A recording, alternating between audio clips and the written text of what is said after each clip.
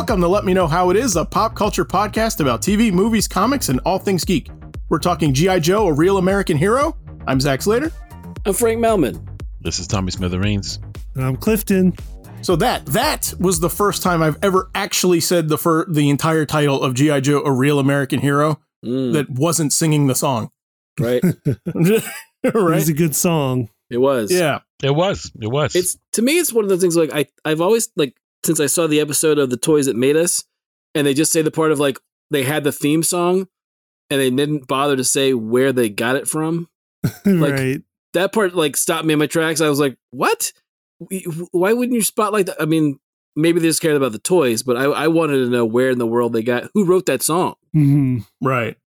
And who's singing it? Because, man, they're singing it with, like, everything they got in play, Right. you know? And then, of course, the G.I. Joe is the cool name. That whole thing. Yeah. You know, the voiceover bit, the part, again, the one of those great intros that tells you all you need to know about the show. Yeah, it's great. We'll get into it. Yeah. We'll get into it because the intros are awesome, and there's numbers of them that are actually like, really, really cool. They're done well. So, Clifton, this was your idea here. Come up with this. G.I. Joe's got a couple of anniversaries going on this year, right? Mm-hmm. Yeah, we're looking at the 40th anniversary of the real American hero iteration of the franchise in general. So the comics and the toys were released in 1982. Mm-hmm. And then we're looking at the 35th anniversary of the animated G.I. Joe, the movie. Yay. So we'll close out on G.I. Joe, the movie, and we'll just sort of like kind of go broadly over toys in the animated series and the comics and anywhere else that we've encountered G.I. Joe. But let's start with that. So where did you guys first encounter G.I. Joe? I like to start off with that. What's our G.I. Joe origin? Frank, you and I talk G.I. Joe like daily. So let's start with you. We did. We have, for certain. I would say it was probably the I'm trying to think which came first for me. Was it I think it was the animated commercials. I think. Now, granted, I mean, I knew of the doll from the 60s, but we're not talking about that one. We're talking about the 3 3/4, right? Those figures. Yeah. So for me, it was a friend of mine had, I think it was Breaker, and maybe the motorcycle that had the Gatling gun instead of a sidecar. Yeah. Okay. Yeah. Right. Mm-hmm. And that was, you know, I mean, it's hard not to sell you on that, right? You know, it's you know, sidecars are lame. You know, having a sidecar that is a Gatling gun is pretty amazing. Mm-hmm. So that I think sold me on it. And then I remember seeing the commercials that for the, you know, I was into comic books anyway. Right. I was not really into quote unquote war comics. I knew characters, but they were never my thing. But this was different because it felt like, yeah, it was war stuff, but it was also like, you know, they fought Cobra, who was sort of, I mean, it had a feel of like, I don't know. I mean, it had super villain, you know, kind of connotations to them. I mean, like they all like wore masks or wore, hood, or they wore like a really cool silver, everybody had a gimmick. That was my thing. I think I liked about it. But if I remember it correctly, my friend had those figures, and then, like I said, the commercials for the Marvel comics. Right. You know, find out more in Marvel Comics. That whole thing. Yeah. Yes. You know, okay. You know, that was, which was like, I was already going to the grocery store or wherever I could get comics at that point anyway. But I was like, okay, G.I. Joe. And then they had the 5-part kickoff for it. Right. Where I was like, once I got that, I was like, I'm all in. So that's what that was for me. The mass device. Oh, yes, yeah. The mass device. The fabled 5-part pilot. Yeah. Yep. Although G.I. Joe had 3 of them before it actually got to its regular season. Yeah. It had 3 5-part pilots. Yeah. Yeah, absolutely. That was that was where I remember that was like, once that happened, it was like full pedal to the metal, you know, it's on. I got to get everything. So pretty early. So you were there right from you said Breaker. That's pretty darn early. He's wave 1, I think. Yeah, I mean, maybe wave 2. I mean, I remember vividly getting Scarlet, and it was a Scarlet that didn't have the swivel arms, the elbows. It was just straight arms Scarlet. Like I had that for the longest time. So yeah, I was there pretty early on it. But I didn't. But the thing I will say this, you know, early on with the like Cobra seemed to have they had a better grasp on the idea. And when I say they, I mean Larry Hama had a good idea about where they wanted like the villains to be a little more over the top and have gimmicks, and then all of a sudden they realized, well, why can't the Joes do that too? Not that the early ones didn't, but it was definitely like, this person's infantry, this person's there's Breaker and Bazooka. Is Bazooka in that one? Who's in that first? I'm trying to think of who's in that first wave. It's Scarlet and Breaker. The first wave, I remember, and I can get into it a little bit more in my origin story, but I remember the early ones, with the exception of like Snake Eyes and Scarlet and a couple of it was a lot of green jumpsuits. Right. It was a lot of just green jumpsuits. It was a lot of guys in olive drab with different weapons. And it was like, that's cool, but how is this different than like, say, I don't know, Action Force or whatever else they had at Kmart that was pretty much generic and knockoff. I mean, the file cards were always cool. I always love hearing the background, the stories, and the minutia of like where they went to school and what their expertise was. But I liked all that stuff. That stuff's great. But at the same time, there's a real difference between, Shipwreck and Breaker, right? I mean, Shipwreck's got, like a different vibe to him than the others. But yeah, that was my thought. So what about everybody else? What did everyone else discovered G.I. Joe? Mine was probably Master Vice, the first of their pilot sets that came out. Their annual mini series before they started a regular running animated series. And I mean, I remember that I might not remember it. I might have been aware of the toys before that, but I can't remember for sure. But the one I have distinct memories about is like being at home after school on a Monday and like looking for my regular show, and my regular show, whatever it was, wasn't on. And it was this, soldiers and lasers and mountains and exotic locations. And I was just blown away by it when I was a kid. Right. And so then I was like, every day I had to be home to watch the next part of this thing and talk about it at the playground on recess. I remember it taking the playground by storm, where everyone's like, "Did you see it?" Yeah, those are my earliest memories. Yeah, they're battling on the top of the world. Yeah, that was what I remember. Was like someone was like, "Do you see? They're fighting on the top of the world." I was like, "Oh yeah, they were. Absolutely, they were." Yes. What about you, Tommy? Oh, for me, those beautiful comic book commercials. Oh my gosh, I wish they do that now with comic books. Yeah, I loved it because what they did when they introduced, and this is between watching other cartoons, all of a sudden you would be thrust with an action sequence between G.I. Joe and Cobra. I'm like, what's going to happen? And it would make you so invested for a good 90 seconds. And then they end it with, find out in G.I. Joe comics. and then they spin the cover in your face to show you that all you got to do is pick up the comic and sold, because that's what I did. I picked up the comic, which led to the toys, which led to the cartoon. Right. And just like Clifton, but I jumped on it with the Master Vice. Yeah. I saw the Master Vice, Pyramid of what, Doom? No. Pyramid of Darkness. No, Darkness. Pyramid of Darkness. That's the third one. That's the third one. Yeah. The second one was the Weather Dominator, right? Yeah. Yes. It was the Revenge of Cobra. Yeah. Yes. Yes. But that's how it spread. Comics, toys, shows. Loved it. Okay. In that order. Yeah. Yes. You guys are bringing up stuff. I was not aware that the comics had commercials. Oh, it was brilliant. It was so nice. Oh, yes. Well, we'll link to all these because they're fantastic. Yeah. Oh, my gosh. But that's where the theme song came from. The theme song was for the comic commercials and not the show itself. Yeah. Yes. The theme song existed from even before the toys were greenlit. They had the theme song. And I still haven't. You asked who did it. I can't find out who composed it. I can't find it either. I don't know who it is either. But it's it's an amazingly good theme song for like what they wanted. And again, when they said that they were trying to sell it, I refer back to the Netflix episode of The Toys That Made Us. Right. Like they play that theme, and you're like, again, I was like totally in. Let's go. Yeah, but the thing about that was for the comic commercials. What was interesting is.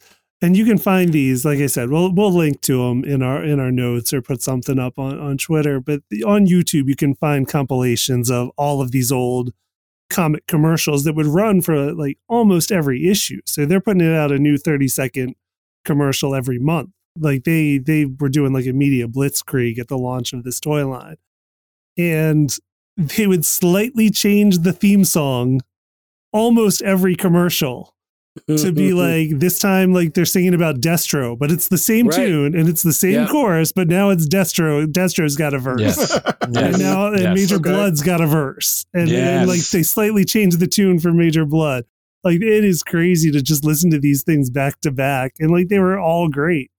It would hook you. It would hook you like you wouldn't believe. With like deep man a cappella voices, like singing about it too. Yeah. So my origin, a little bit different. You know, I got a couple of confessions here that I have to throw out also. I got into it a little later. So for me, G.I. Joe was about like 1991.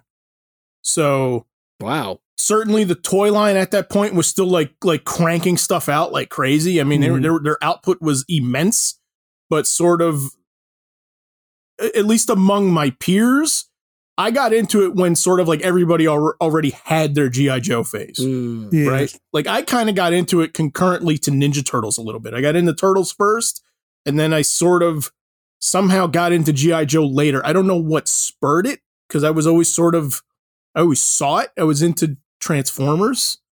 And so when you watched the VHS tapes of episodes, you always had like trailers and stuff like that to the other videotapes, and there was always G.I. Joe on there. And just the idea like never interested me for a while. And my older cousins had G.I. Joe toys, and they were just like, what are these like army toys that he's into? But I was never into it. And then just at some point, like it just clicked for me. I just got interested in it. Weirdly, it was kind of the Cobra Commander visual. Yeah. Right? With the faceplate. Like I always found that look like really arresting and kind of cool. It is. The silver faceplate more than the hood.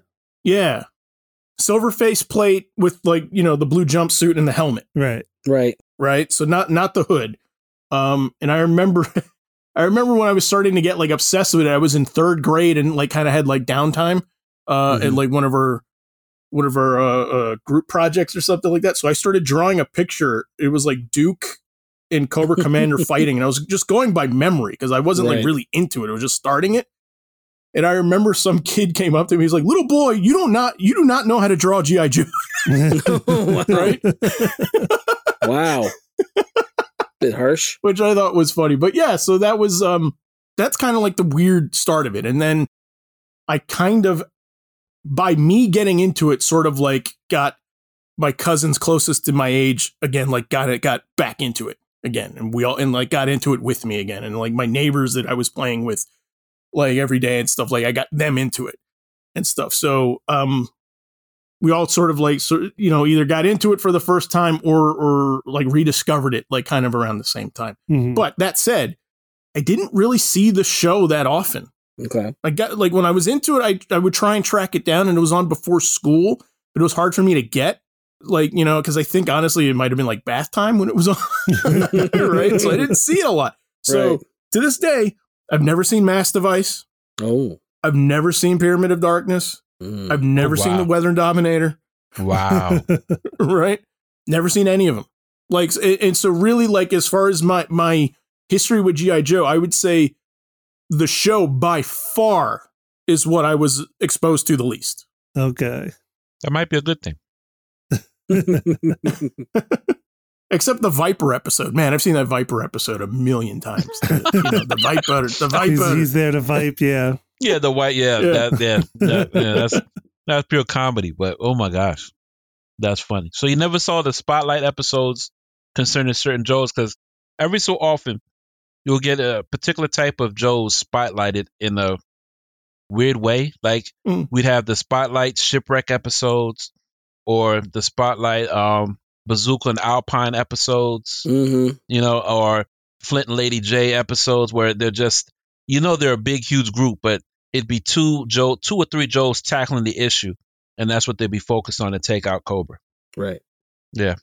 So, I mean, I'm excited about it because I'm sure you guys are going to teach me a lot of stuff like you just did. Like, I had no idea those comics had commercials. And again, for me, it was also like in my age group, among people that were collecting comics, my friends collecting comics, like I was the only one that was into the G.I. Joe comic. Yeah. Like nobody was into it, you know, at my age. I have like a handful of them. That's about. I never got the comic. I have a handful of comics. I had tons of the toys, and I watched the show almost like a religion.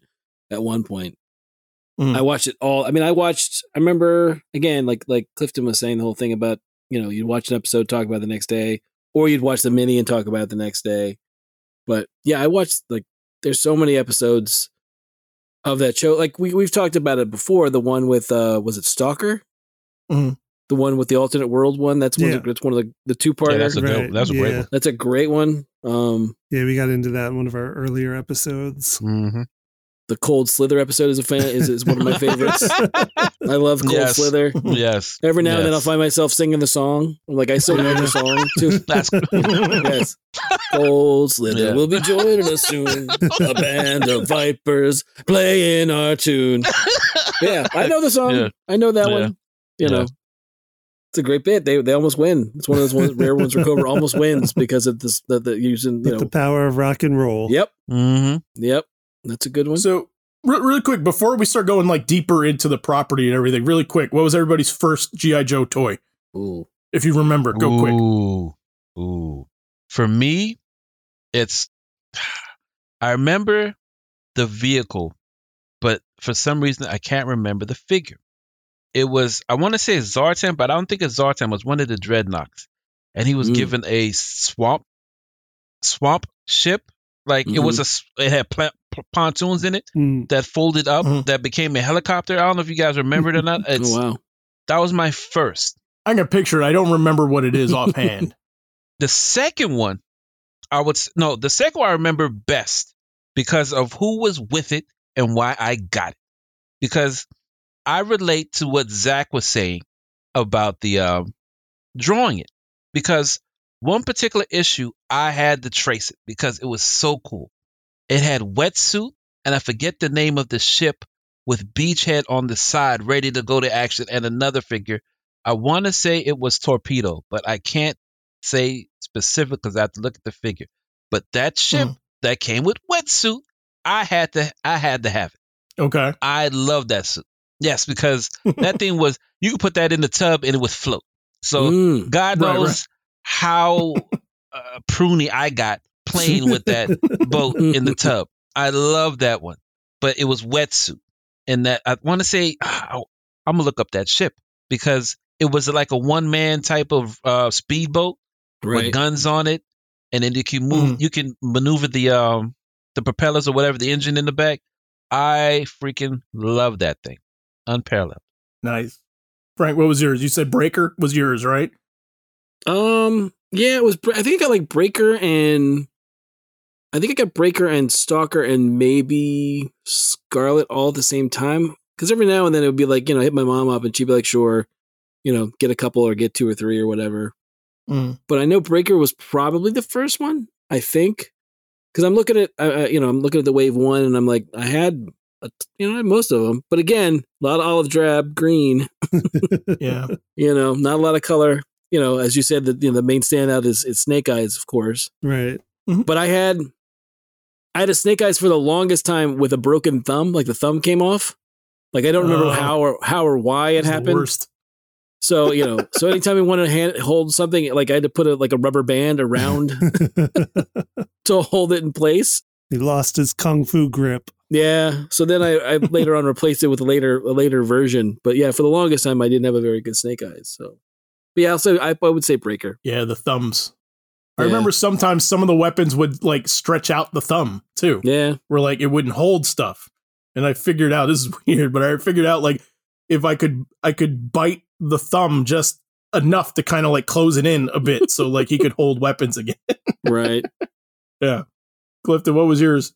The first figure I remember having was Flash, who I don't even really remember being in the animated stuff. I don't think he was. Yes, okay. That's a deep dive. Yeah, it was mostly just a soldier green, but he had a red vest. He had red accents on his normal green fatigues. Yeah. But he was one of the Generation 1 figures. He looked like a laser tag. Yeah. He had looked like a laser tag vest and helmet or something, I remember. Yeah, he had a visor. Yeah. Is Flash the one that looked like he was gonna play he's gonna play catcher? Yeah, he's got the red pads that look like he's about to, take up home plate.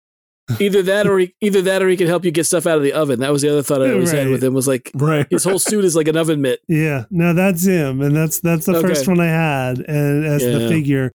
And the first like vehicle I remember having, because the vehicles were such a big part of G.I. Joe. As we find out, as it's been explained, like the vehicles are where they made their money. Like the little figures were their lost leaders. And the vehicles are where the real money came from. But the first of the big vehicles I ever had was Wild Bill and the copter. Got that for Christmas. Yeah, I got that for like Christmas of '83 or something. Was it the Dragonfly? Dragonfly, yeah. Yeah, it's a great. It was a Dragonfly. Okay. It was a 2-seater, right? I think so. Yeah. Yeah. Yeah. Because I think it was in the show even, I would pair up Spirit and Wild Bill all the time when I was playing with them. They were always together. They always rode together in the Dragonfly. But I love that helicopter. That was a great toy. Mine was Dial Tone. So I had Dial Tone too. I had Dial Tone. But it was 91 Dial Tone, so it was a reissue. And at that point they were doing what they called Sonic Fighters. And so the toys would come with a backpack that had little buttons on it, like a battery operated backpack that would make noises. It would make like gun noises and stuff like that. And it would yell like Yo Joe or something for one of them. And so, but he was a repaint. So he wasn't like in the beige and green. He had like blue pants and a black vest and stuff like that. Like looked exactly the same, but just repainted. Right. Okay. So a lot of my figures were kind of like that, like the second versions, but I accumulated a lot of the older stuff. One, because there was a toy store near my house that did like dirt cheap G.I. Joe, like used G.I. Joes. It was like $1, right? And when you bought one, they had like, I think I've told you guys this, they had like a giant bucket like full of like weapons. And when you bought one, you got to pick out a backpack and like a weapon out of the box. And so I bought I found Snake Eyes that way. I got a bunch of the old ones that way. And then like I said too, I was into it a little bit when everybody sort of had passed. So I could trade for their old toys super easily. Like at lunch, I could be like, hey, I'll give you my bag of chips, and I find out like, you have Zartan and you're like, and you don't want them? Like, yeah, I'll give you this. And then, so I got like older stuff that way super easily from a bunch of other kids at school. So, all right. So somebody brought up Larry Hama. Yes. Right. We should talk about him a little bit. Mm-hmm. Yeah, it gets a little, like when you're looking at the origin of G.I. Joe or of this iteration of G.I. Joe, actually either iteration of G.I. Joe, but we're specifically focusing on this one, is that it gets kind of fuzzy in who was responsible for what. Mm-hmm. And I think in Real American Hero, when you're looking at it, like we said, the comics were a big part of the launch of the toy line. And it was for multiple reasons. Because when they decided to relaunch these toys, now G.I. Joe in the smaller, was it 3 3/4? Is that what you said, Frank? Yes. Yeah, when in the smaller size, like they're looking at competing against Kenner and Star Wars action figures that were dominating the market at that time. But unlike Star Wars, they didn't have a movie to convince kids to buy these toys. They just had the toy. And so they were looking at how to bridge that gap. And that's when they went to Marvel and came up with the idea of jointly launching the toy line with comics and possibly more importantly, commercials for the comics that would also be commercials for the toy line. And what's famously been pointed out is that in 1982, there were tight regulations, and probably still are, around toy commercials and like what you can show in a toy commercial, and that you can't show things the toy cannot do in a toy commercial except for like a few seconds. So you'll get a few seconds of like special effects or special animation or something, and then a disclaimer that says, like special effects are used, this toy does not actually move, and then the rest is just kids playing with the toy. And to get around that, they realized if they advertise books and comic books, that there's no regulations whatsoever and they can do whatever they want in these commercials. And so that's how they turned those initial commercials into like little 30-second short action movies and would just keep cranking them out. And that was what got a lot of kids first hooked on it, and then became the animated specials, then animated series. And a lot of the same voices carry over. Like you said, the theme song was there all along. So a lot of those pieces are really early on from the toys, but it seems to be kind of a collaborative thing where it was only a half thought of idea at Hasbro before they went to Marvel to talk about the comics. And one of the famous anecdotes about it is that they didn't even have a bad guy yet when they went to Marvel, and Marvel is trying to get comics made, and they're like, okay, who are they fighting? Like they need to fight somebody. And the people at Hasbro were essentially like, oh yeah, we didn't think of that. Like we just thought kids would like play with them and they'd fight their other toys. Like they'd fight their Star Wars toys or whatever. He-Man, whatever. Yeah, exactly. Whatever else was in the toy box. And then it was the folks at Marvel at the time, which was Larry Hama was tasked with writing it. He was an editor at the time. And then Archie Goodwin, who was a longtime Marvel editor, also involved. That they were like, no, like they need villains. Like you can't have all these great toy lines have villains. They need villains. And then it was Archie Goodwin that was like, what about Cobra? And came up with the name Cobra. So like what I kind of deduced is that you had Hasbro designing all the Joes, but like only designing them. So it was a guy named Ron Rudat. Yeah. Ron Rudat, who was like a prolific Hasbro toy designer that apparently could just crank out tons and tons of drawings and characters, that he would design the characters, like, but I don't think they had stories.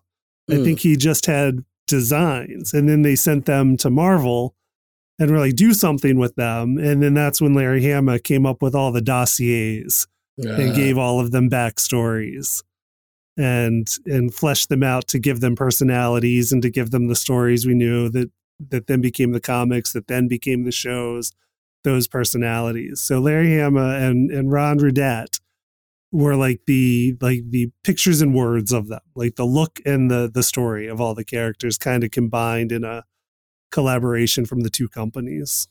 It's really cool. Yep. I'm happy that you got the name of the toy designer because it was something I was thinking about this week, and thinking about visual of G.I. Joe and how so many iterations, I think, of it trying to be relaunched, I think where it falls flat. And also thinking of that original stuff we were talking about, Frank, where like they're all in green, right? And Rock and Roll looks different because he has a beard and that's it. Like he's the only one. Right. It looks different in a sense. And when they started kind of, I think, like nailing down more of the individuality of the Joes themselves, I found it like really interesting that you still have a very like narrow palette that you're working with. Like you still have to somehow repackage fatigues and like tactical gear somehow in a million different ways.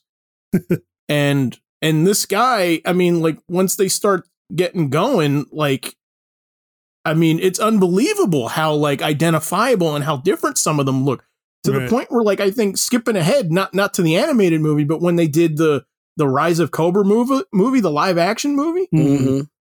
I mean, the big sin of that movie, in my opinion, is I'm like, you put everybody in the same outfit, right? Like you dress them all in black, yeah. And the only one that looks like their toy, the only one that looks like is Snake Eyes. Yeah. And that's his thing. And you just gave everybody else his thing just without his mask. Right. I'm like, how could you do this? Like that's part of the fun is like is when you would be like, you know, Law, he's the one that had like the blue vest on, right? The blue puffer vest and the MP helmet.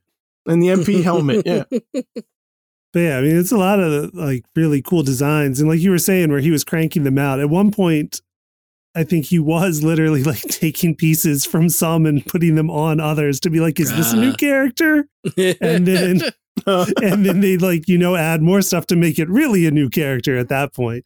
But it would start by like just taking, you know, accessories from one to another and puzzling together new characters out of all this stuff that he had been designing and cranking out for years. But I mean, a lot of the stuff was early. Like Cobra Commander was an early design. I don't know if it was actually Cobra Commander until Larry Hama got a hold of it, or if it was just like, a Cobra officer that wasn't a grunt. Right. Things like that. Because I've seen like Ron Rudat's original Dr. Mindbender drawing was labeled Interrogator. So like, I think those are things like the name Dr. Mindbender and stuff was stuff that got added later along in this collaboration. And just one other interesting thing that sometimes also gets overlooked and I haven't seen pop up a whole ton of places is that another Marvel addition is that Larry Hama at the time, before he was approached about this project, was working on a pitch for a comic book called Fury Force at Marvel that ultimately never happened. And it was supposed to be basically an updating of Steranko's Nick Fury, Agent of S.H.I.E.L.D. But it was to star Nick Fury Jr. and an elite team of hand-selected S.H.I.E.L.D. agents to fight Hydra, or a new version of Hydra. And the synergy of that, where it says Hasbro came along when they had this project that hadn't quite come to fruition at Marvel, and we're like, we can use this. And so early on, some of the Fury Force ideas did inform some of the early generation G.I. Joe characters. Like Cobra Commander is essentially Baron Zemo from Hydra in Marvel Comics. Baroness is essentially, what's her name? Contessa. Oh, yeah. La Contessa Valentina Allegra de la Fontaine is essentially Baroness. You got it. Yeah. And and then there was in the Fury Force, there was a very Snake Eyes type of character. Right. That was named, I have it here. Lucky Seven or some other gambling thing. No, it actually wasn't gambling. It was Spook. His name was Spook. Ooh. Yes. Okay. Yeah. Yes. Good okay. Yeah, good choice to not use that. Yes. And Steeler. There was a character named Steeler in Fury Force. Wow. Okay. So some made it a little more wholesale than others. Shadow was loosely kind of some pieces taken into Scarlet. But like I said, it was Ron Rudat had these designs, and then Larry Hama was like, what else can I give to flesh these out? Right. And apparently it wrote like huge dossiers about all of the characters. And then the cards that were on the action figure lines were like synopses of these huge dossiers that he wrote.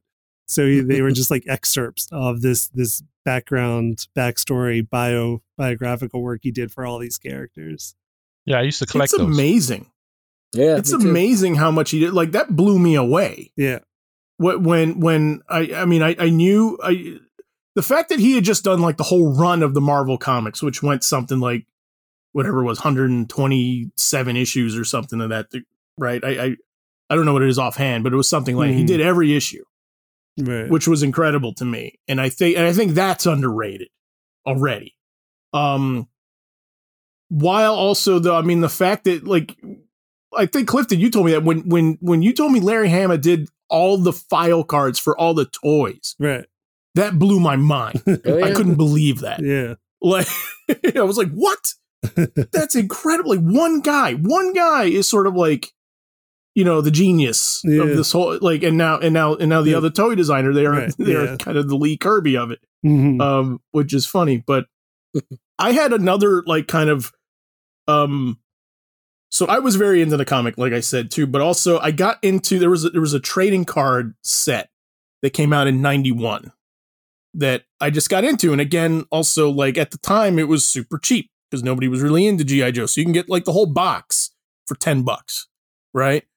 For trading card people out there, you get a whole box and you open up all those packages. Chances are you're going to get a full set and a crap load of doubles. Right. Right. And when I was going through the card set of that, there was a subset of those cards called Honor Roll. And they were cards for characters that had died. Right. So it was like General Flag, Quick Kick, Crystal Ball, right? Like these kind of characters. And when you look at the back, like what happened, it's stuff from the comics, right? It was all like what happened to them in the comic book. And that, like, I had no idea too, like when I got into it. But then that was like, so as I was reading that, there was this really cool thing. There was a bunch of characters that ended up dying in what they called the Cobra Civil War. And I was like, what's that about? And so it was a period, and to this day, I never got the whole run. Like, so my run of G.I. Joe books was like spotty because I had to do back issues and stuff like that. So I read a lot of them, but didn't have the full run, and so there were holes everywhere. But the Cobra Civil War was in the Serpentor days when Serpentor and Cobra Commander were basically like fighting on Cobra Island over who was going to take over Cobra, right? And Destro is kind of like the third man in this, like, let's see how this shakes out. Like, who do I want to be loyal to? And it just sounds awesome. Right. It does. You know? Yeah. And it went up to like 6 issues, which again, like at that time, it's like, you know, they're like, you know, now 6-issue story arc is everywhere in comics, but for then, like it was 6 issues you had to track down. Yeah. But that, I mean, but that was my understanding was in the comics, Cobra Commander is a lot more competent, right? Oh yeah, he's a badass in the comics. Okay, that's what I thought. I thought he wasn't quite so. Not that I don't love the lovable screw up that he is in the show. Yeah, you know. I mean, but even you when they redid it with Resolute, you don't get the screw up. You know, he's more of a strong sense character in which, you know, whatever he says gets done type of situation in which he comes with a level of power that can't be compared to, so to speak, you know. Right. So G.I. Joe Resolute was what, like 2010, 2009? I believe so. But it was like an animated limited series that was written by Warren Ellis, right? Was it Warren Ellis that wrote I think that? it was. Yeah. Yeesh. Okay. Yeah. Warren Ellis and Joaquim Dos Santos of Legend of Korra fame was in Voltron Legendary Hero, Legendary Defender was sort of like the big showrunner of that. Okay. And went on Adult Swim. Oh yeah, that's right. I think it was Adult Swim. It was. Yeah. And it's awesome. I can't think of who else would have aired it because it is pretty violent. It is extremely violent. But no, it is good. It's definitely worth checking out. And I think it's another one where it's came in and was probably very overlooked by a lot of people. So in case you haven't seen it, we'll try to find out where you can watch it. Yeah. It did have a DVD, which I think was maybe the only, I mean, you may be able to find it on YouTube, but it was like the only release was a DVD thing of it.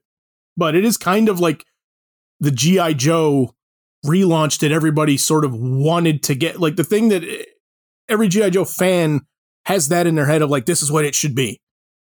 Right. And they did it one time for an hour. Yep. Like it's really close to, if you guys remember, for the listeners, if you guys are into the Genndy Tartakovsky, like Star Wars Clone Wars, very similar in subject, in format.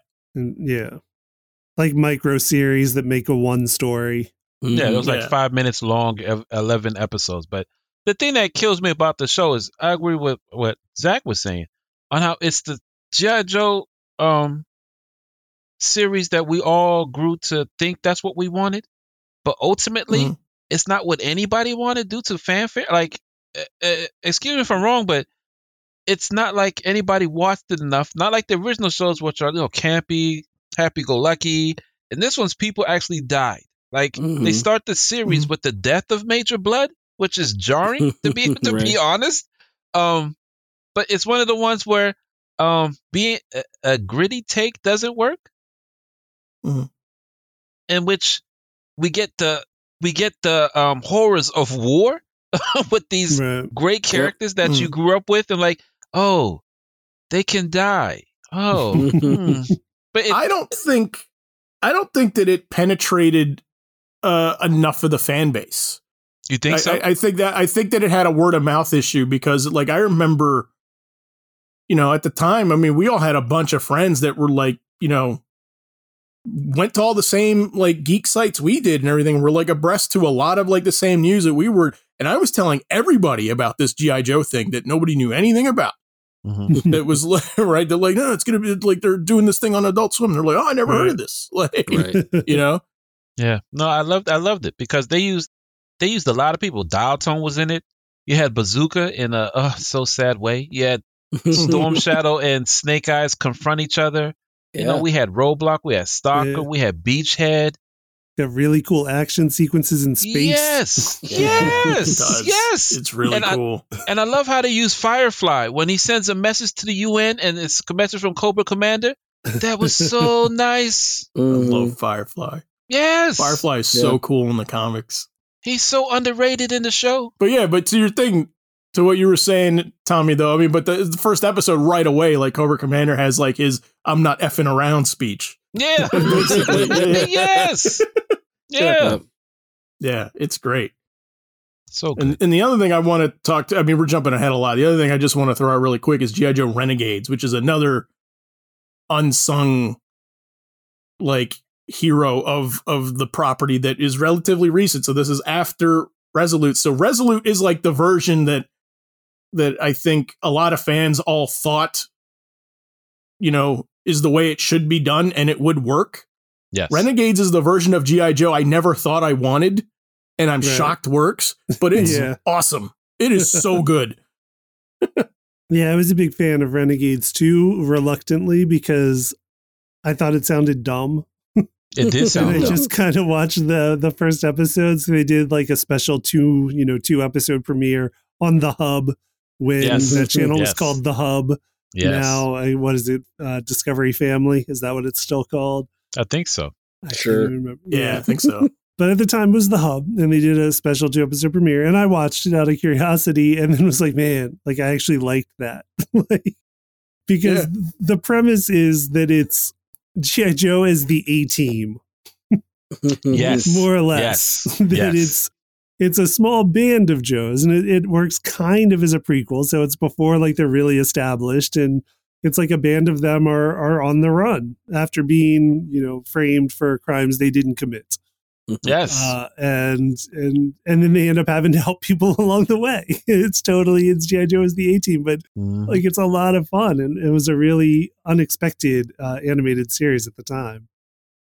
I think that was the most recent and probably the last time we ever got G.I. Joe as an animated series on a regular basis. I mean, they've had a lot of stuff other than Resolute and Renegades.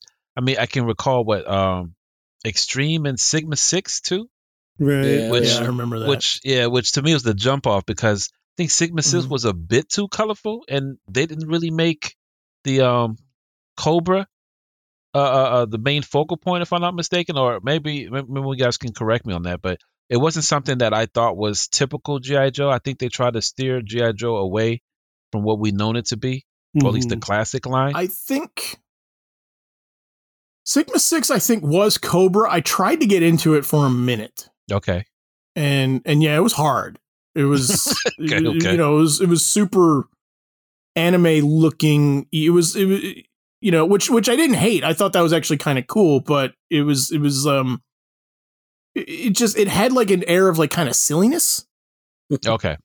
That I think was maybe was intentional, maybe wasn't. I don't know, but there was a really short-lived something I think called, it was something with Venom in the title or something like that. Huh. And I feel like the toys like even were like redesigned and like a little bigger. Okay. And that was super short-lived. And that was something that I think that replaced Cobra. Like Cobra was not the bad guy in there. I didn't research. I wasn't prepared to talk about it. I didn't think it would come up, but yeah, I mean, because I forgot Sigma 6 completely. But yeah, it was.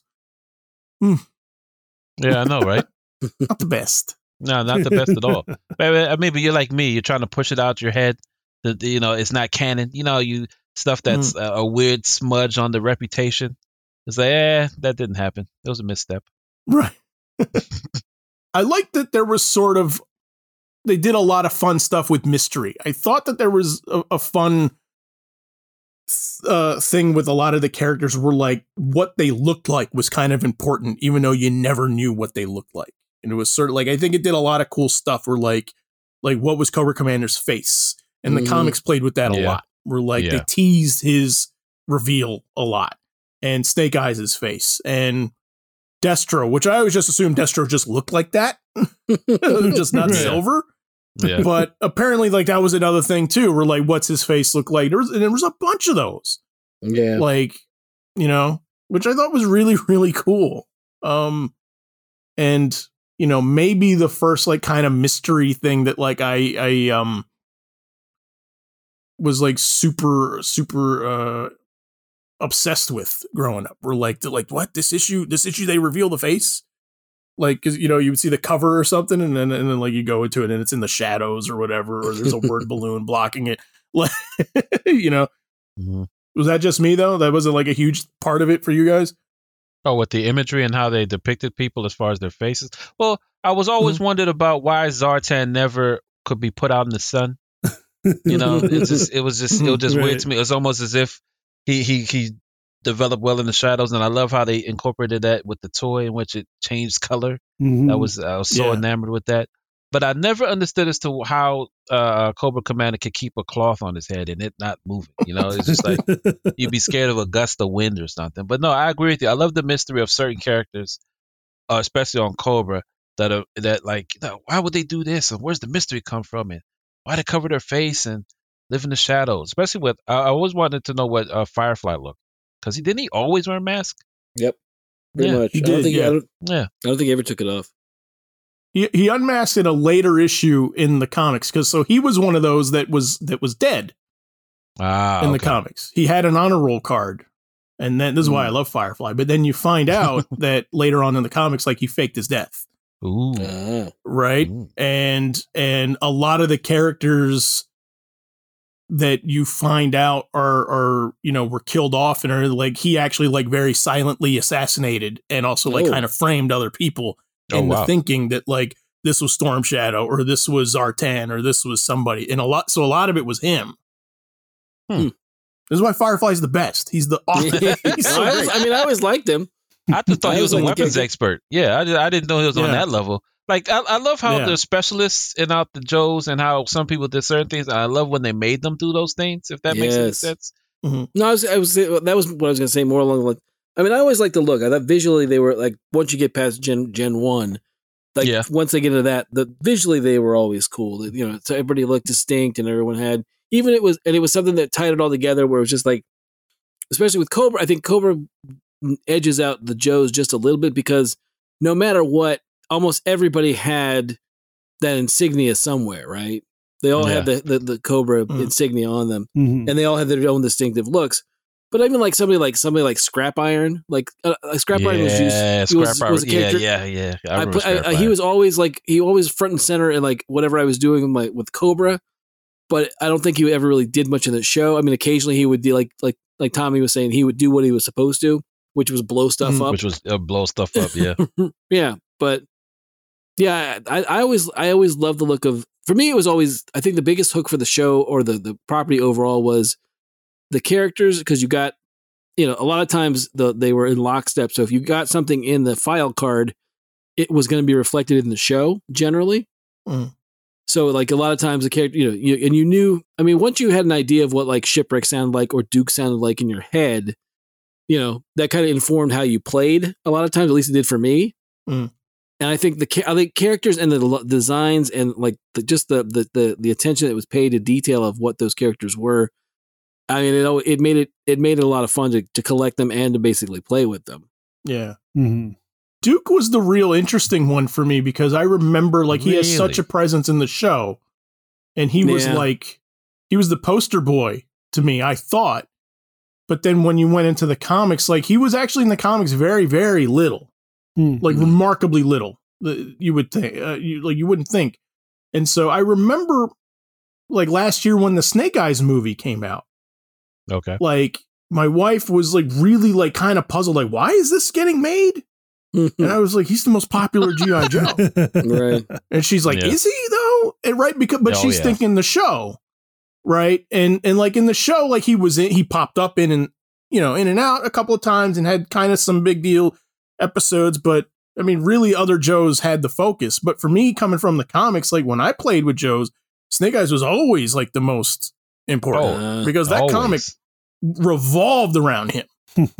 Yeah. Well, I mean, but that's the thing is like we've talked about this before. I think when we talked about the toy episode way back, and when we started talking about stuff that like Duke and the blue Cobra Commander with the silver faceplate and Zartan were like the mail away figures. Mhm. So for me, it was always a big deal to like I remember, I've talked about before, like you would collect your G.I. Joe points. Yes, you would. Yeah. Off of vehicles and the figures, and you get so many points for a vehicle or figure, and then you had to get so many points and then mail away for the shipping and handling. Yep. And you got You had to cut a portion of the box off. Yes. It was like a little stamp off of the box that said, Yes. Proof of said your purchase. point for this was 2. Right. Or 11 because you got a vehicle. Or Right. So, yeah. Right. Yeah. So you would collect all those and put them together and then mail them in an envelope, and you'd wait like what seemed the better part of a decade for for these figures to get here, and then they would get there, and it was like it's like I remember just like the Joes were like, oh my God, we're it's the Duke is here, like oh my God, we finally Duke is here and part of the team.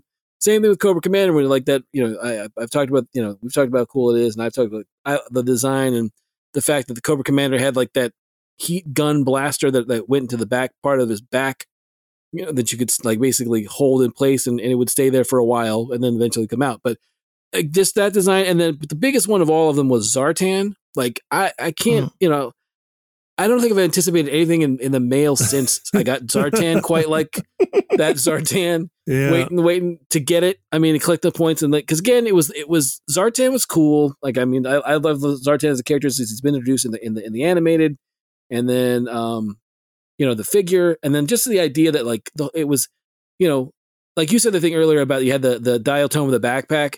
I mean, just the fact that you could take. I mean, at that time, it was something cool. The idea that you could take Zartan out in the sun, and he would change to a darker. You know what I mean? Like it was like it was a gimmick, but it was something. And again, yeah. I don't. I still don't really understand the explanation behind it all. But at the time, I'm like, it's just another reason why Zartan was cool. Right. Yeah. Yeah. I have a funny story about that. Because if you remember, I said I got Zartan in a trade from another kid. Yeah. And I had him in my backpack. And then, like in the front pouch of the backpack, which I left the zipper open. Oh, no. And I got off the bus. And I'm walking home. And so I go to my backpack and I pull him out. And he's freaking blue. And I had no idea. The toy did that. Right. And I was like, what broke in my backpack? And I was like, what is going on? Mm-hmm. And then like I took him inside in the house and I was like freaking out. I'm like, hey, how do I clean it off? So I got like wet paper towels and I'm trying, and then just me being away from him and leaving him in the sink because I thought he would. Right. Right.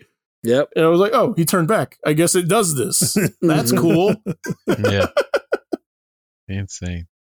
But Clifton, I wonder, if I had to guess your favorite one, was it the Dreadnoks?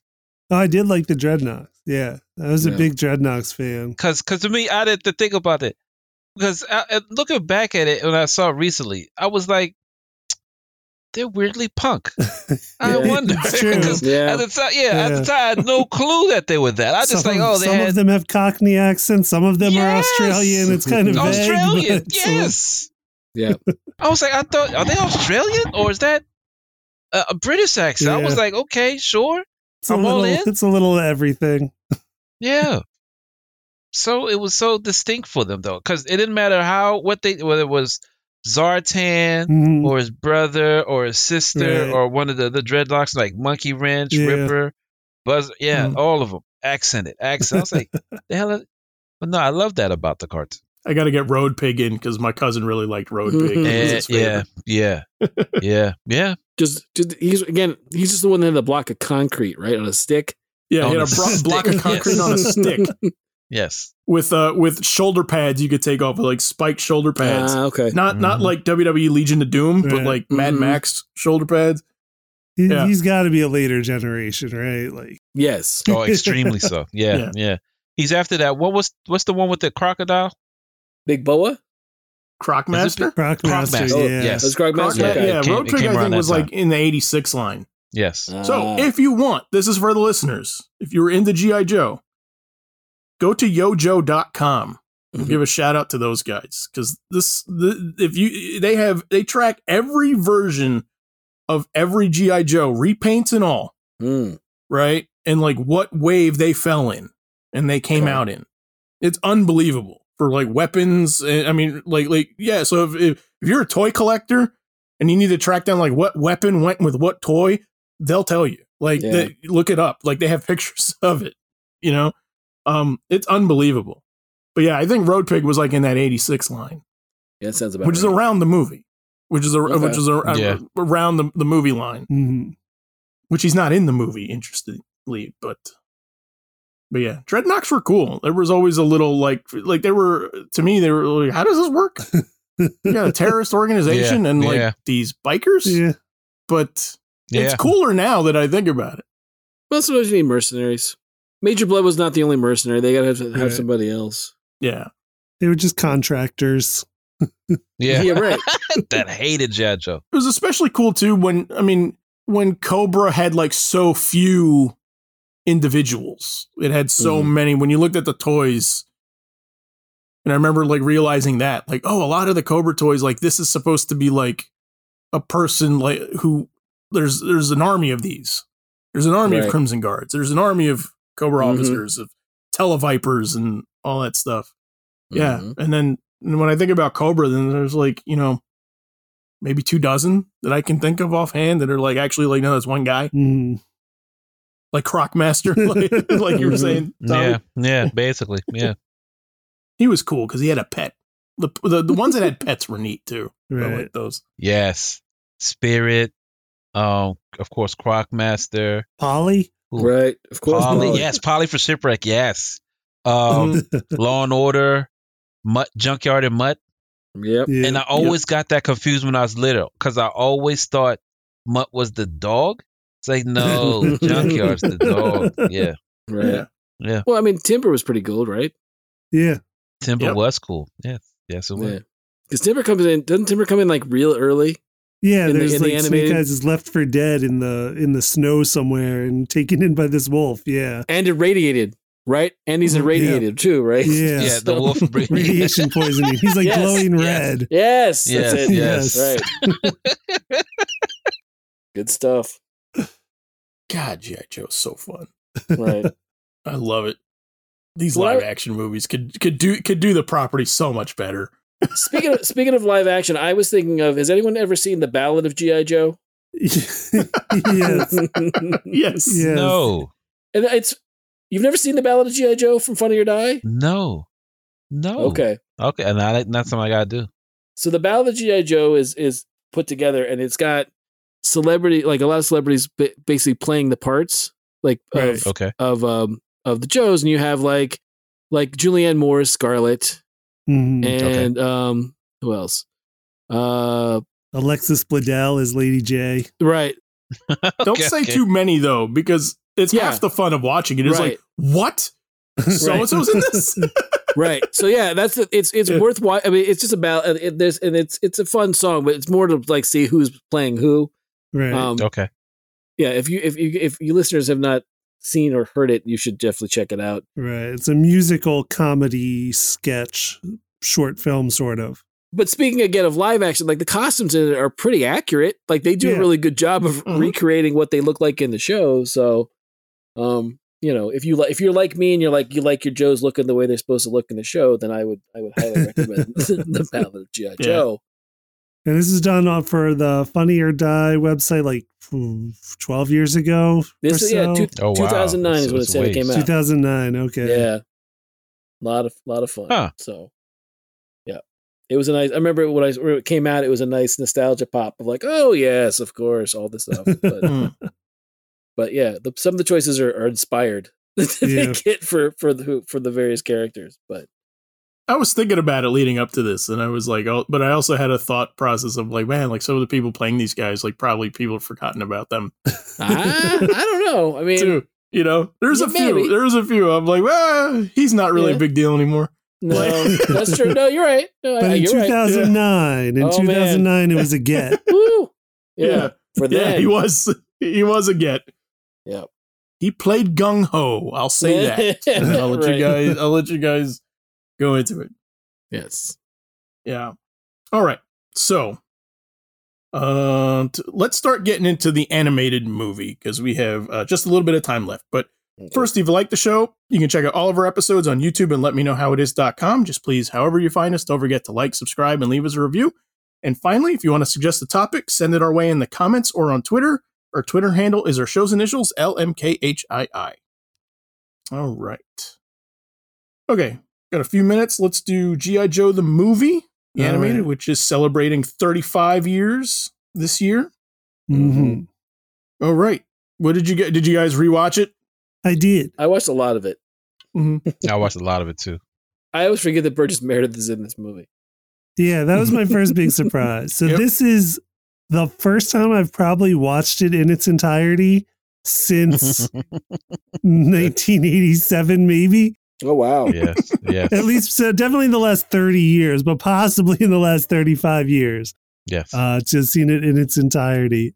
I don't think I've watched it in entirety since maybe around that time, but it was definitely the first time. Like, Zach, you and I sat one night and watched.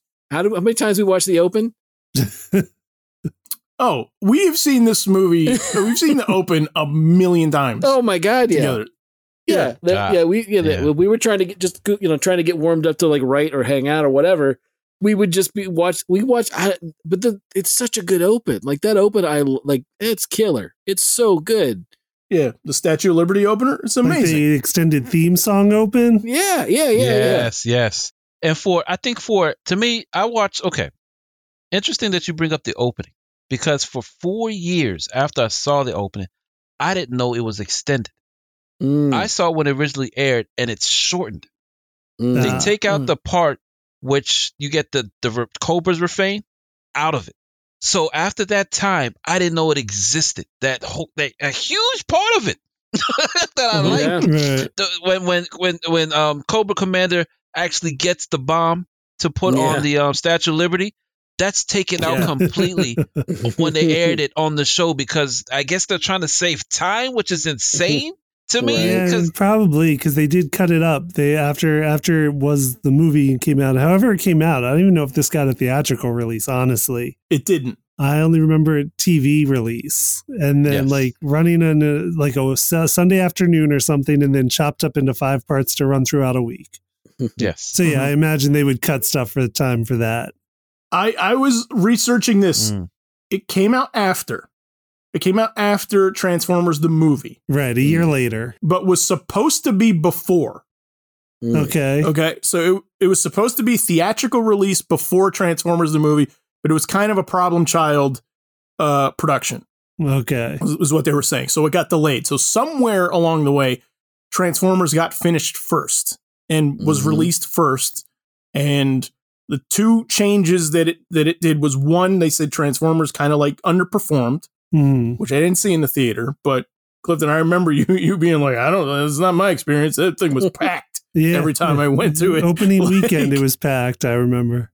Yeah, so they said Transformers underperformed, and the fact also that they killed off Optimus Prime had like reverberations that were felt in the G.I. Joe because Duke is supposed to die. Right. Duke was supposed to be killed in that moment with Serpentor, and they changed it with some voiceover stuff and everything. They're like, we're not doing this again. He gets better. He gets better. His heart was okay. Right. That giant hole in his chest just fills itself. It's fine. Right. Yep.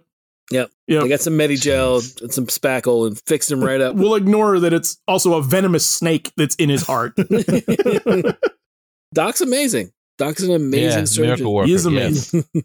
I mean, they're all crying, like Hawk's crying, but it's fine. Like he's all better. He's all better by the end. Yep. Which you hear in a voiceover, just on a call where they're like, "Hey, Duke's better." Yes. Oh. But I am curious, and I don't have the answer to this, so I'm just kind of throwing out what makes me curious about it is I didn't know it was supposed to be first, and so when I think about the cartoon on TV and the look of the movie, it's very similar. Like the styles are looks like the same studios. It just looks like they went with the really good studios that they had doing the overseas animation were doing the movie, right? But then you get the Transformers. Transformers is anime studio. That's doing like doesn't look like the show at all. Yeah, that's like full feature quality. Yeah. Yeah. They stepped up the effects on when I was watching it again, because I was kind of looking at that too, where I was seeing like, yeah, like this just kind of looks like an episode. It had some better effects. Like some of the explosions were better done. So they put some extra time and money into like the lasers, into the optical effects. But apart from that, it looked like it was basically the normal studio work. Right. But I'm curious why Transformers went a different direction. I don't know if maybe it was because G.I. Joe had issues and they were like, well, we have to go with somebody else. Right. So that this movie will come out on time. Or if it was just the fact that Transformers, I guess, maybe is more global. Yeah. I mean, I'd be curious about that too, because it does seem like Transformers got a lot better treatment.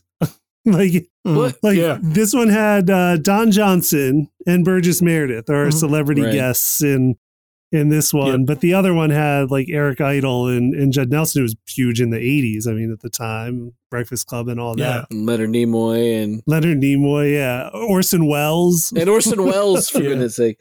Well, my thinking, we've talked about before when we spotlighted the movie of the Transformers movie. I mean, I think it's got to do a lot more with. I mean, granted, the opening for this has, and I didn't remember this, that the opening of the G.I. Joe movie has like, it feels like, it's a roll call for like 30 to 40 new characters. Yeah. Where they're just like, hey, so-and-so, why are you doing this? I don't know, so-and-so, better get back to it, all that stuff. Right. And I've talked about it before, the fact that like Transformers, the movie, like it completely changes and overhauls the franchise, I feel like. Yeah. Yeah. But no, it does. It's true. Yeah, but also too, remember, it had a soundtrack. Yeah. Yeah. That was one of my notes on this. I'm like, it's needed better soundtrack. Yeah, oh my gosh. The music from Transformers, oh my gosh. I love that intro for G.I. Joe. Yeah. But as soon as you see Transformers, that intro, Transformers, it just brings you in. It's from that point forward. Oh my gosh. There's no Stan Bush in this one. No, there wasn't. No. Or Vince DiCola. At least Vince DiCola wasn't credited. He's the one who did all the instrumental score for Transformers the movie. But I swear I heard Transformers the movie score in points of this movie too. I think they reused some elements of it. Yeah, uncredited. I'm pretty sure. They used a lot of TV show score stuff, which some of it sounds great too. Like, I mean, I like bits of it in like the Pythona attack when Pythona like infiltrates the Terradrome in the beginning, which I think is another awesome sequence. Yeah, there are some good sequences. There are some good scenes in that. Yeah, the intro is beautiful. When the Crimson Guards like tackle her and she just touches this helmet and it starts smoking and sizzling and he starts screaming like I'm like, oh, that's awesome. Well, that's the first. What brought me in that intro is that's the first time we see Cobra troops actually human. Like, when he rips the helmet off, when he rips the helmet off, or when the communications people with just hats all come up to stop her and they get humbled. It's just before you can say like, they're faceless mercenaries, they don't care, but to see a guy screaming pain because acid was thrown through a helmet is trying to protect them is crazy. And you did say like I mean, it's. You can't compare. I mean, Transformers got a way better cast, but Burgess Meredith though is so freaking good in this movie. He commits. He absolutely commits. Yeah, he does. Yeah, he does. Yes, he does. I didn't know it was him again because like I said, I hadn't seen it much since very soon after it was initially released. So yeah, I didn't remember Don Johnson as Falcon. I certainly didn't remember Burgess Meredith as Globulus. Is that his name? Yes. Yeah, Globulus. Yes. Yeah, no, like he sells it. He sells it hard. What about when is the introduction of Sergeant Slaughter on the roster too? Yeah. Was this the first time he was introduced into G.I. Joe? I'm pretty sure. I want to say yeah. Sure. No, I don't think it is because he's part of Serpentor's DNA in the TV show. You're right. You're right. For his miniseries, right? Yeah, no, you're absolutely right. You're absolutely right. Yeah.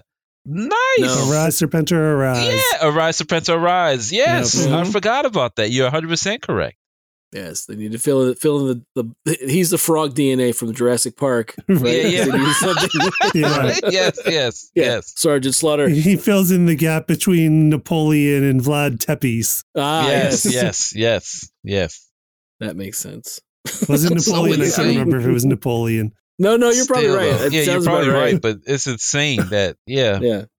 and Sergeant Slaughter.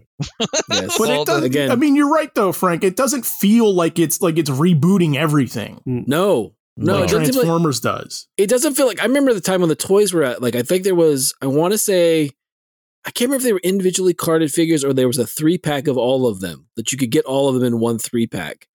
But I just remember it doesn't feel like Cobra La is the future of the franchise. It doesn't. Right. It doesn't. It feels like does this is not. an extended episode, like, Pyramid of Darkness or Rise of Pantora Rise or something Yeah. where it's kind of like, this is what we're doing for this, for this chunk of time. But, we're going to go back to Cobra fighting G.I. Joe. If you don't like Right. this, we'll go back to it. Unless it's popular. And then, of course, they'll Right. jump on it. But what's the pivot? They're fighting kaijus? Because that's all I got from that. I Right. mean, except for the top 3 characters, in which Gobbins takes off his skirt to fight, which is Right. funny. But His oh my giant gosh, bug skirt. yeah, this Maybe bug, the bug Giant floating fish head. skirt. We or always what- said it was. Yeah. Yes. But maybe the pivot, Tommy, was going to be like something from Inhumanoids. Right. You think? It could have been. It definitely Right? could have been. I would have been there to see how they're gonna have us fight monsters. No, I can see that. I can see that change. But to me, the lineup, the 5 new Joes that they line up, the only one I liked was Tunnel Rat. Mm-hmm. Everybody loves Tunnel Rat. Yeah, but I thought your favorite was Zach was Chuckles. Was it Chuckles? Mm-hmm. I have a soft spot for You Chuckles. do like Okay. Chuckles. I do. Yeah. Yeah. I have a soft spot for Chuckles. You're And fond one of of my him. cousins, I mean, like, he was his favorite, Yeah. Yeah. because he because he never talked. He never Who's talked, you but he know? did dumb stuff. Yeah. Yeah. Right. Yeah, like when he throws the missile, when he throws the missile by hand. Yeah, when he just picks it up and chucks Yes. it. Yeah, Or he starts a and he helicopter by spins the pushing- helicopter, yeah, like physically the pushing the propellers. to get Yes. it going. Oh my gosh. Yes. Yeah, Insane. Who's again, speaking of the new Joes and the like when they introduce everybody, there's a Joe that makes a Vietnam reference. Which in the movie? I don't remember which one. I meant to write it down, but in the open when they're going through all the Joes and they're like giving you like showing at least what they look like before we get into what their personalities are like.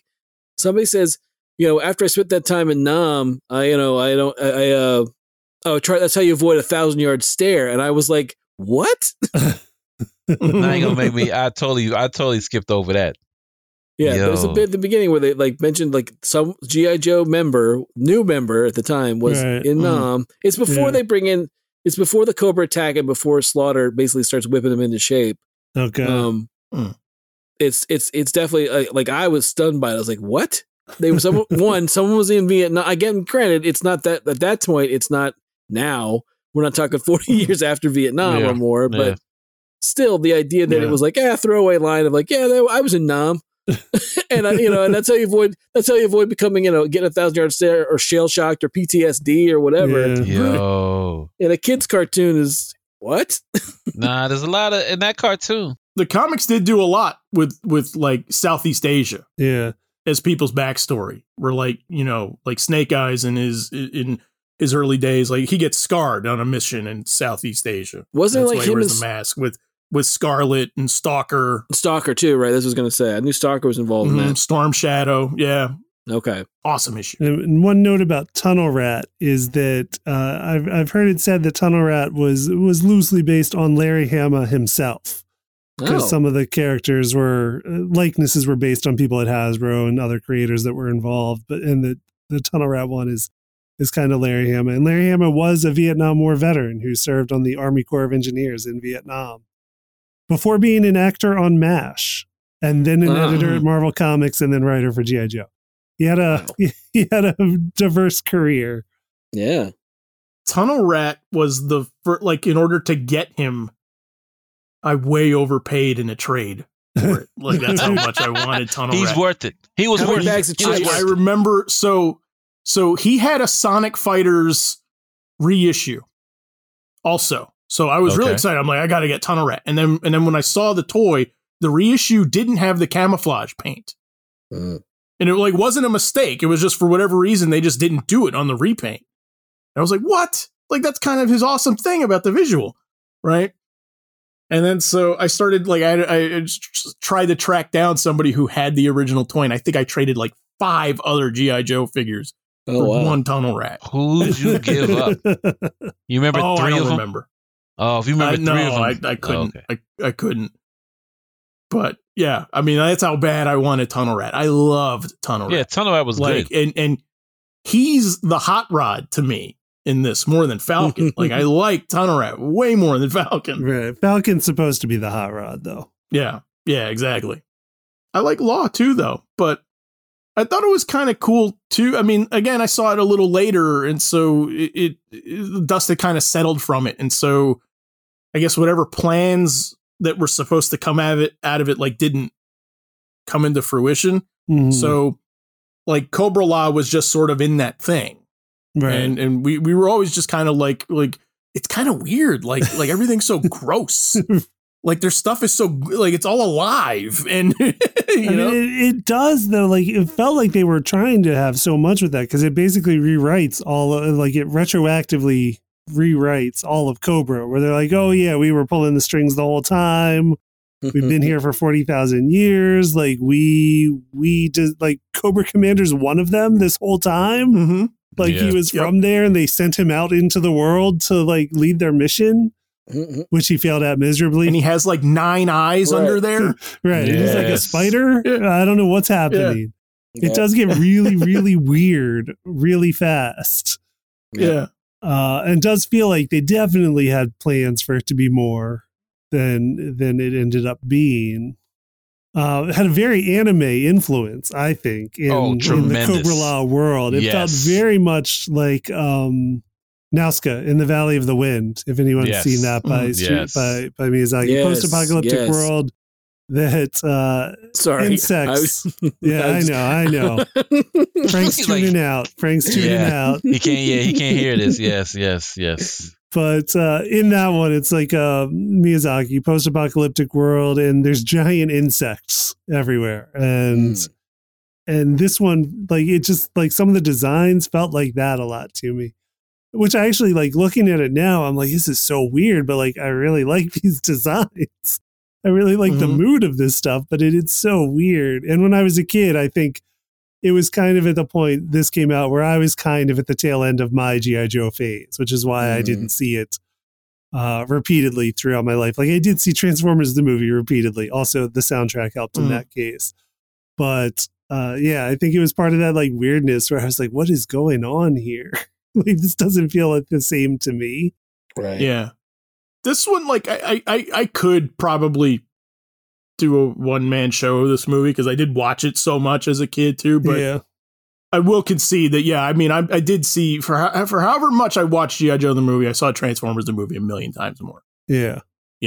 But that said, I mean, there's a lot in here that I really, really, like, enjoyed. Like, I loved Nemesis Enforcer as a kid. Like, I don't know why. I just, like... He's got wings and those spikes. Yeah. Something about those like he was so like when he showed up I was like, oh no, like how are you gonna beat this guy? right Yeah, he's like Andre the Giant. He's 1,000,000 feet tall but shredded. Like I guess on a diet of bugs or whatever it is that they were eating under the ice cap. Not many snakes in a place called Cobra La, ironically. Ironically, mostly bugs and plants. Very true. I did see also that Cobra La was just a placeholder in the script. Yeah. For what? Did you see that? For what? No, for what? They don't know. They didn't have a name for it yet. They didn't have a name. Oh. They didn't have a name for it. They put Cobra La in with the thought that they were gonna go in, and when they thought of another cool name for it, that they would change it in there. Right. They're like, we can't just do Shangri-La. And then and then apparently there you go.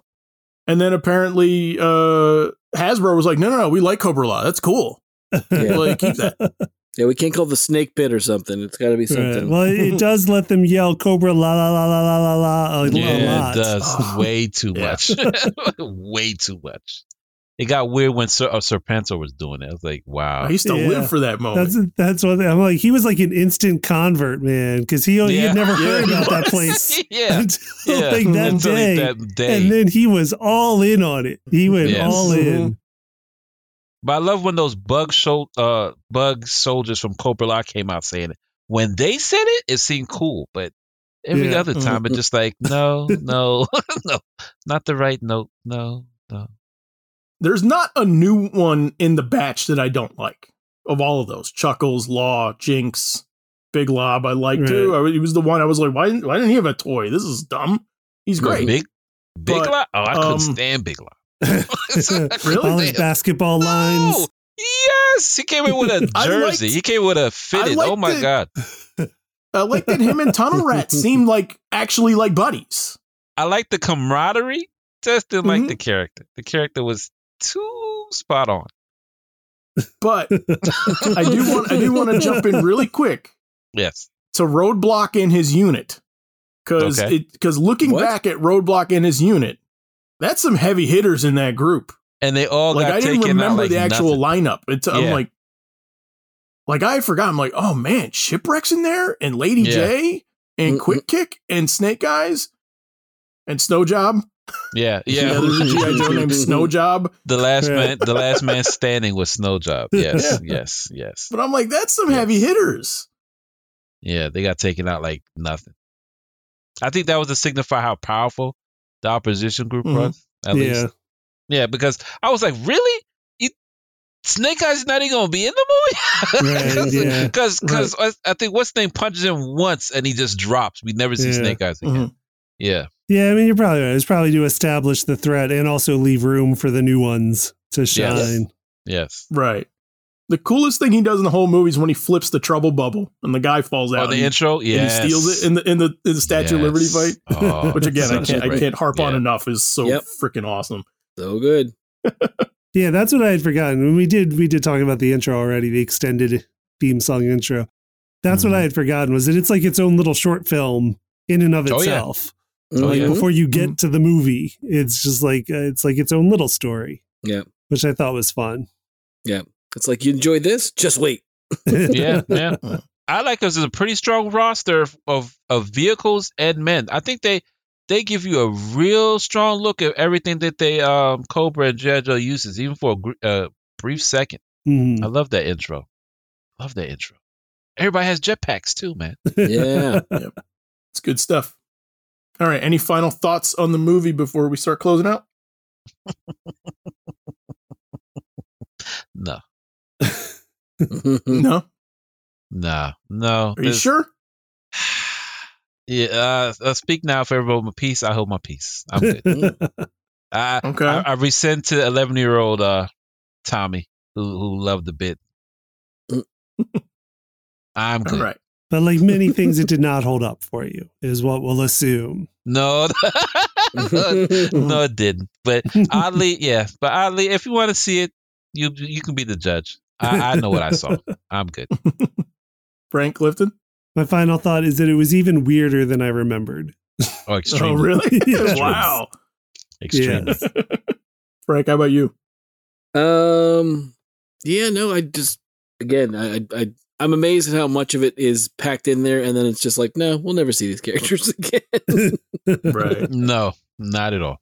That was my thing, which is like, wow, this is so much effort and time put into, like, again, Nemesis Forcer, I agree with you. Like, there's a lot of, like, some cool stuff. But at the same time, it's like, I never felt like anything more than just to, like, we've got to fill time. Come up with something else. So the only one I remember of the Sergeant Slaughter Renegades, the three, right, that stuck around was Mercer. Okay. I remember later because, I got into it in a weird time when the intro changed for the cartoon, and it wasn't the, ba-da-ba-ba-da. It was a weird, like, got to get tough with like a rap bridge. No. Right? Jeez. Yeah, I remember that. With a guy singing like with like everything in his voice. I love a good rap at bridge. that time. Right? But Mercer was like the only one that came back with like a redesign. Like he came back with like a beard. The other guys like were nowhere to be found. But they were like kind of on to something, I think, with him. And I think it was the backstory, the fact that he was a defector also. Yeah. I think it was kind of cool. And that's another sequence I think is really, really cool when they blow up the Terradrome. Oh, yeah. Yes. That is a fun one. Right? Yeah, and they go in with no weapons. Yes. I'm like, that's kind of cool. Yeah. They blow up the Terradrome. Mm-hmm. This is insane. Because Sergeant Slaughter's the best. Yeah, apparently, yes. Yeah. Yeah, I imagine those other guys just washed out. They didn't do what they were supposed to do one day, and Sergeant Slaughter said, "All right, you guys do it." Yeah. I'm sure morale was down after Pythona. Did you like the Sergeant Slaughter was just body slamming people in that whole sequence? Mm-hmm. Yeah. Yeah, it's a good bit. When he's like, "This is for Gung Ho, Alpine, and Bazooka." Yeah. I love that bit. It's because I was 9 when I saw it, but I still get the feels. Yeah. It's a good bit. Yeah. All right. As always, we'll post links and examples to everything we talk about on letmeknowhowitis.com. Just please remember to like us and follow us on social media, and we will see you guys next time.